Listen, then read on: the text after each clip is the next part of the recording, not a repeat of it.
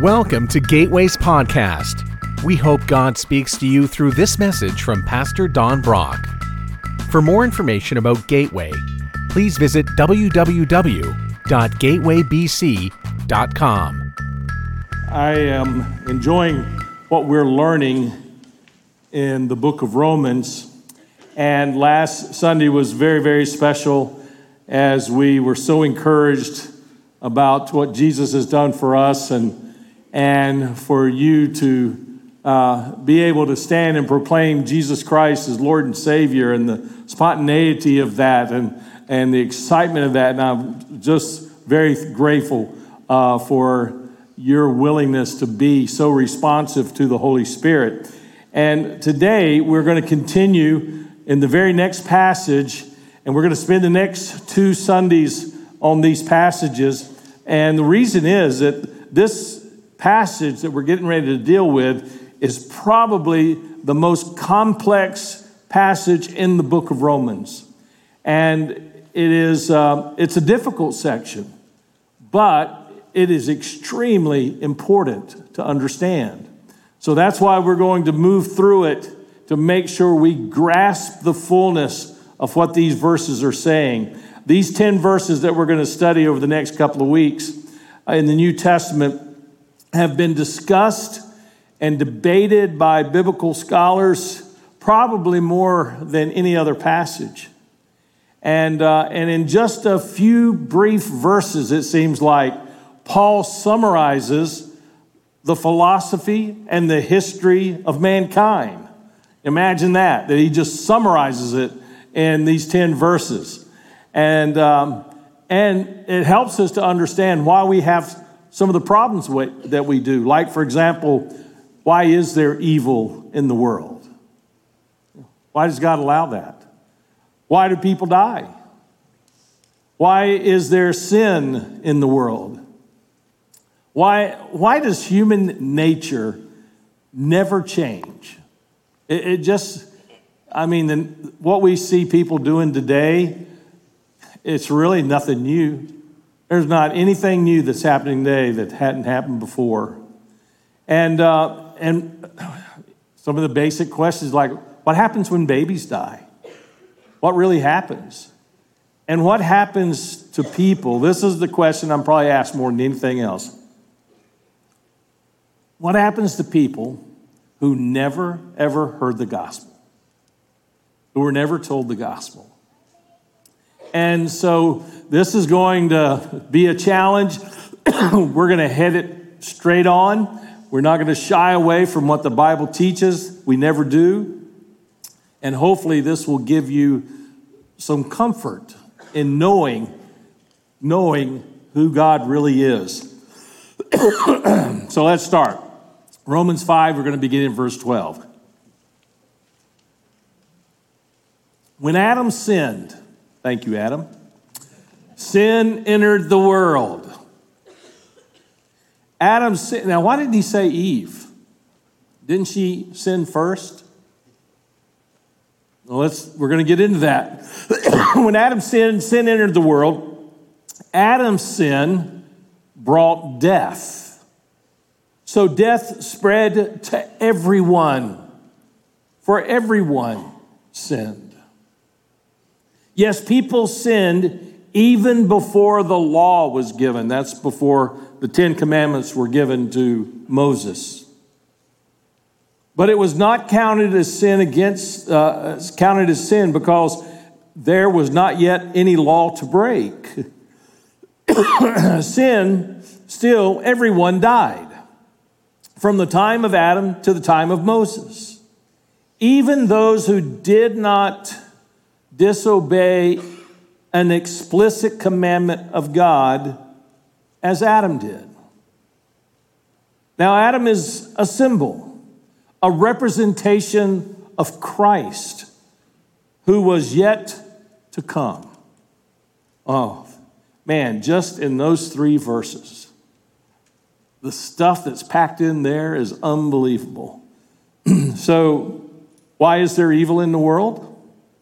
Well, in that first phrase, when Adam sinned, sin entered the world.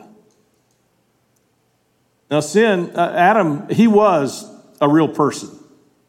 He wasn't just a bedtime story to explain how the human race began. I mean, he's an actual person. He truly lived. And this one man, he is why, when he sinned, sin came into the world. Because of his disobedience, sin entered the world. And what was his disobedience? The guy only had one rule. I mean, one rule. And he couldn't even manage that. He was told, and by the way, guys, when you get a little puffed up about, hey, well, the woman is the one that really messed up. No. Listen, when God gave the commandment about not eating of that certain tree, Eve was not even around yet. The commandment was given to Adam. And Adam was given this one rule. And his disobedience was that he ate forbidden fruit. Now, Eve was disillusioned and she was deceived, but Adam willfully took and ate from that one tree. And God gave the commandment to Adam. God said, you can eat everything in the garden, everything, except one thing. Now, in the center of the garden, there were two trees. There was the tree of life, and there was a tree of knowledge of good and evil. And God said, hey, everything I've created, it's all yours. Enjoy it. I just got one rule. Stay away from that one tree. Do not eat from that. Now, isn't that interesting? God says you can eat anything in the garden, and yet that's what he went after. That's what they went after. The one thing. Isn't that typical? I mean, anytime there's a prohibition, there's something in our nature that we want to go after it. And Adam blew it for the rest of us. He spoiled the world for us. And sin entered the world through Adam, because of Adam. Now, Paul doesn't discuss the origin of sin, because this is not the origin of sin. That came from Satan. He doesn't even discuss that. But what he shows is how sin entered the world, and it was through one man. It was through one man. So now why do people die? Well, the Bible says Adam's sin, this is back in verse 12, Adam's sin brought death. Now, there are two diabolical twins that go together, sin and death. One goes with the other. When you see one, you're going to see the other. Death is a direct result of sin. The Bible says the wages of sin is death. Wages, that's something you work at and you earn it, right? You work, you get a wage. Well, when you choose to sin, the payment is death. Now, what is death? We got to unpackage this a little bit, because this is a little different. You know, death means separation, right? I mean, separation from God, separation from your loved ones. There are actually three kinds of death in Scripture. There's physical death, Genesis chapter 2, verse 16 and 17. But the Lord God warned him, Adam, he was the only one there, you may freely eat the fruit of every tree in the garden. Nothing is withheld from you. It's all yours. And it's open 7 days a week. We're not even closed on Sunday. I mean, it's all there for you. Everything you want. Except the tree of knowledge of good and evil. If you eat its fruit, you are sure to die. And he did. And he did. He died. We're going to get into that physical death didn't come immediately, but the death process began, but there was another death that we need to talk about. Now, this is universal. We all die. Hebrews 9:27 It says, and just as each person is destined to die once, after that comes judgment. So it's already been predetermined. God knows the day you're going to die. I did a funeral service yesterday for somebody who died in their 50s. And, we think, wow, that's so young. I mean, when I was growing up, I always thought my grandparents were old already. You remember thinking that? Your grandparents were just old? And then when you got old enough to kind of figure out ages, you realized when I was a kid, my grandparents were in their 50s. Now I'm in my 60s. Wow, my grandparents were really young when I was a kid. Theoretically, the reality is Adam would have lived on and on and on. He was not made to die. His body was actually made to live forever. But the Bible says that death came because of sin. And actually, this physical death is a gracious thing in that Adam would have lived for eternity in this sin state. And that would have been horrible. So actually, this physical death was a blessing in some ways. But when sin started messing things up, God said, I don't want this to go on forever and ever, so I'm going to allow death to come into the world, and death's going to be a part of it. And so back in Genesis 2 and 3, God said, once you eat this tree, you will die. But Adam didn't die immediately. In fact, he lived hundreds and hundreds of years after that. So the Bible is actually talking about a second death, and that is a spiritual death. This is much more serious than a physical death. You see, this is the major consequence of sin that's in the Bible. When Adam sinned, something died inside of him. And this tendency was passed on to everyone else in the human race. See, all of us are actually born dead, spiritually dead. And that's why Jesus said, I have come that you might have life. See, he wasn't talking about physical life because you already had that. He was talking about spiritual life because you were spiritually dead. You don't need life if you already have it. So Jesus was talking about a different kind of death. Ephesians 2:1. Once you were dead because of your disobedience for many sins. And Paul's talking to Christians here in Ephesians. So how can you live and be dead at the same time? Well, he's talking about a spiritual death. Let's look at Ephesians chapter 2, beginning at verse 4. But God is so rich in mercy, and he loves us so much, that even when we were dead because of our sins, he gave us life when he raised Christ from the dead. So it's only by God's grace that you have been saved. So you see, he's talking about a different kind of death here. He's talking about a spiritual death. For he was raised from the dead, physical dead, for he raised us from the dead along with Christ and seated us with him in the heavenly realms because we are united with Christ Jesus. So God can point to us in all future ages as examples of the incredible wealth of his grace and kindness toward us, as shown in all that he has done for us who are united with Christ Jesus. God saved you by his grace when you believed, and you cannot take credit for it. It's a gift, a free gift from God. Now there's a third kind of death.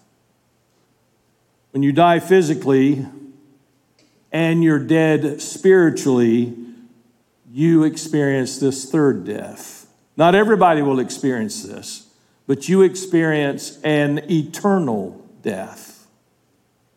When you die physically and you're still dead spiritually, that means you said no to Jesus. You never said yes to Jesus. So you were dead. You were continually dead spiritually. You're born dead spiritually, and you will stay in that state your entire life until you pray to receive Christ. And when you pray to receive Christ, you're no longer dead spiritually, but you're alive spiritually, and spiritual death will never, ever come back. But if you don't make that decision, that when you're born physically, but you're dead spiritually, and then when you die physically, if you're still dead spiritually, then you will experience eternal death. Christians will never experience that. This happens when you leave this world. You either go to eternal life or you go to eternal death. You either go to heaven or you go to hell. Nothing in between. No other options. So physical death plus spiritual death equals eternal death. Romans 5:12. When Adam sinned, sin entered the world. Adam's sin brought death. So death spread to everyone, for everyone sinned. So everyone dies. Romans 5:12 states two things. There is universal sin because Adam is the father of all of us. And because of sin, there is universal death. Now, many people will argue about the first. A lot of people accept that it's obvious that everyone dies, but why? But why? Because everyone has sinned. And that's where people want to argue with you. How can you sin if you haven't been born yet? Well, in this passage, I believe he's talking about our sin nature. Is it possible for a mother to pass on to her child that's not been born yet an infection that she might have? Well, yeah, that's possible. I mean, one of my kids has been fostering a child, I've got a friend who's fostering a child, and that child's mother was a drug addict, and that child was born with drug addictions, and they had to go through a process of clearing that out of the child's system. You know, he inherited what the mother had. Oh, you know, there's some diseases, they'll do a genetic test just to see if it's an hereditary thing. And so it is possible. In fact, that's also the case in some forms of alcoholism, that there could be a genetic disposition towards alcohol in you that you inherited from family. So sin is an emotional and a spiritual defect in us. The Bible says Adam is the father of all of us. And when Adam sinned, he was carrying in him the genes of everyone that was yet to be born. And he passed that infection called sin onto us. That's how it happened. This sin nature, this tendency to sin, it's an inevitable tendency that we will naturally want to go the wrong way. Now, I know some people, they like to think, well, man's basically good with the potential of doing bad things. Well, the only thing that's wrong with that is not right. That's not what the Bible says. I don't think anybody who ever says that was ever a parent. Because when you've been a parent, you believe in original sin. I mean, do children, when they are born, have an automatic self-will? Absolutely. A baby is a very self-centered creature. They live for themselves, not for anybody else. How many of you had to teach your kids how to lie? Did you have to teach them that? No. It just kind of came naturally. They just kind of did it. I mean, it's a natural tendency in us that we want to do wrong. And that the Bible says because we're part of the human race and our father is Adam who sinned, he passed that infection on to us. This idea of being our own boss. How many of you had to teach your kids how to be disobedient? You didn't have to. They just knew how to do it. Do you sin because you're a sinner, or are you a sinner because you sin? Well, that's like, is an apple tree only when it starts producing apples?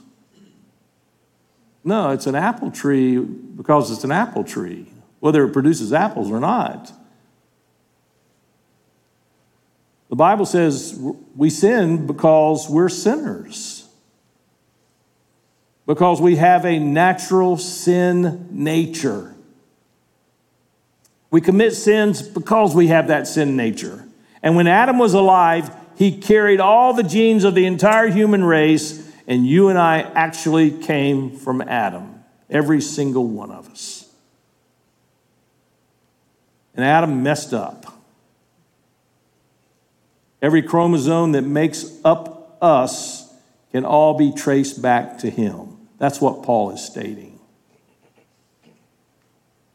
So is it fair of God to condemn the whole world because one man messed up? Is it fair that I suffer for Adam's sin? I mean, after all, I wasn't there. But you know what? I got a feeling I'd have been standing by that tree too. It's just something in us. When we lived in Charlotte, we lived on a 4-lane, busy road. So obviously we never let the kids play in the front yard. Our kids were young, they were little. And so we decided to compensate. We fenced in the backyard, and we just created kid paradise back there. I mean, they had everything they could want. It was all brand new stuff. Tree house, everything. Swing set. They had a tree house that had a fireman's pole on it they could slide down. I mean, it was great. Great place to play. Great place for them to have their kids over. Their friends over. And we had great neighbors. And there was a little girl right next door that was about Katie's age, and they loved to play together. One day I was sitting in the den, and I noticed Katie was just standing at the fence, just standing there. And I went outside and said, "Hey, what's up?" And she was standing at the fence with our neighbor, their yard, and she said, "I want to go swing on her swing set." And I thought for a moment, I said, "Why?" She said, "Because I want to swing on her swing set." I said, "Well, she's not at home, and you got the fence up. You're not supposed to cross over that fence. You know that." "Yeah, but I want to swing on her swing set." I said, "Hey, let me show you something. Look at your swing set. It's identical to her swing set. Identical. Now take a good close look at her swing set. It's old and rusty. Yours is brand new." And she looked right at me and she said, "I don't care. I want to swing on her swing set." Isn't it amazing what a fence will do to you? You put up a fence, I want to get on the other side of that fence. It's just in our nature that we want to do that.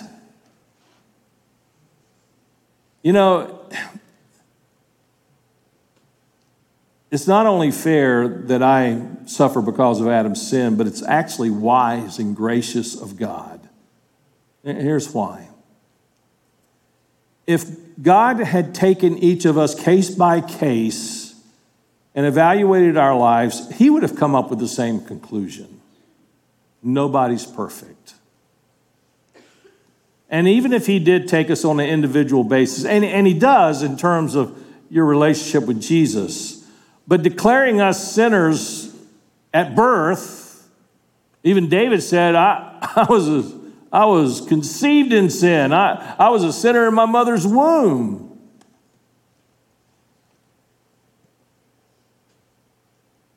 God dealt with us through this one man named Adam.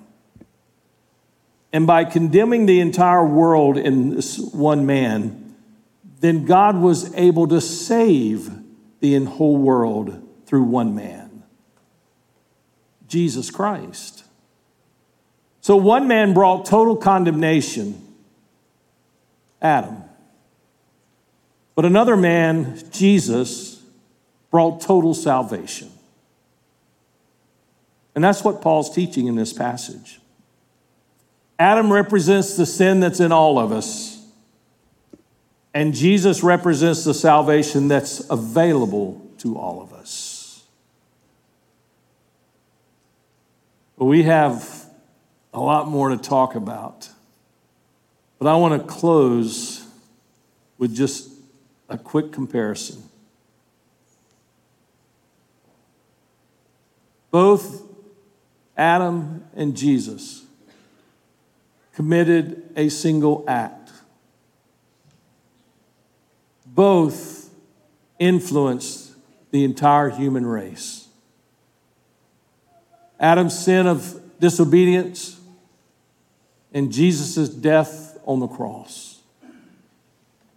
One you're born with, the other you have to accept. You know you're going to experience physical death. It's a given. And we've already established that you were born spiritually dead, but you don't have to stay there. And since you don't have a magic calendar that tells you the day you're going to die, what do you do today to get ready for that day? You make a decision about Jesus so that you don't have to experience that eternal death. I'm thankful because most of you have made that decision. Maybe some of you have not. And if you want to make that decision, that you want to have eternal life, and you are tired of being spiritually dead, I invite you to say yes to Jesus. The Bible says, if you believe that Jesus died on the cross and was buried and then was raised from the dead, you accept that by faith, you will be saved. Now today we're doing communion. And I'll be here at the front anyway for you if you want to come and say, I need spiritual life because I am spiritually dead. And for those of you who've already made that decision, you're coming today to celebrate, to remember what Jesus has done for you. Jesus is that second Adam, and this is what he's done for you. And so when you take the bread, that's his body, represents his body that he gave for you. When you drink the juice, that's his blood, he says, that he's given freely for you. And it begins a new covenant, the covenant between you and holy God through Jesus, that he no longer counts you as a sinner, that he counts you as righteous. He counts you as a saint. So begin to prepare your heart. And the way we do it here, we've got 6 stations set up. When you're ready, you come to any of the stations. Take the elements, move to the side, and pray together as a family or as friends, and then take your communion, and then you can return to your seat as we continue to worship. Let's pray. Father, thank you for the privilege, the privilege of sharing this communion today. Our deacons are going to come and be here at the front as we share in this time together. And I pray that as we come, we thank you. We thank you for the blood that you shed. We thank you for your body that was broken on our behalf. And by faith, we are saved. And we will never, ever experience that eternal death. In Jesus' name we pray. Amen.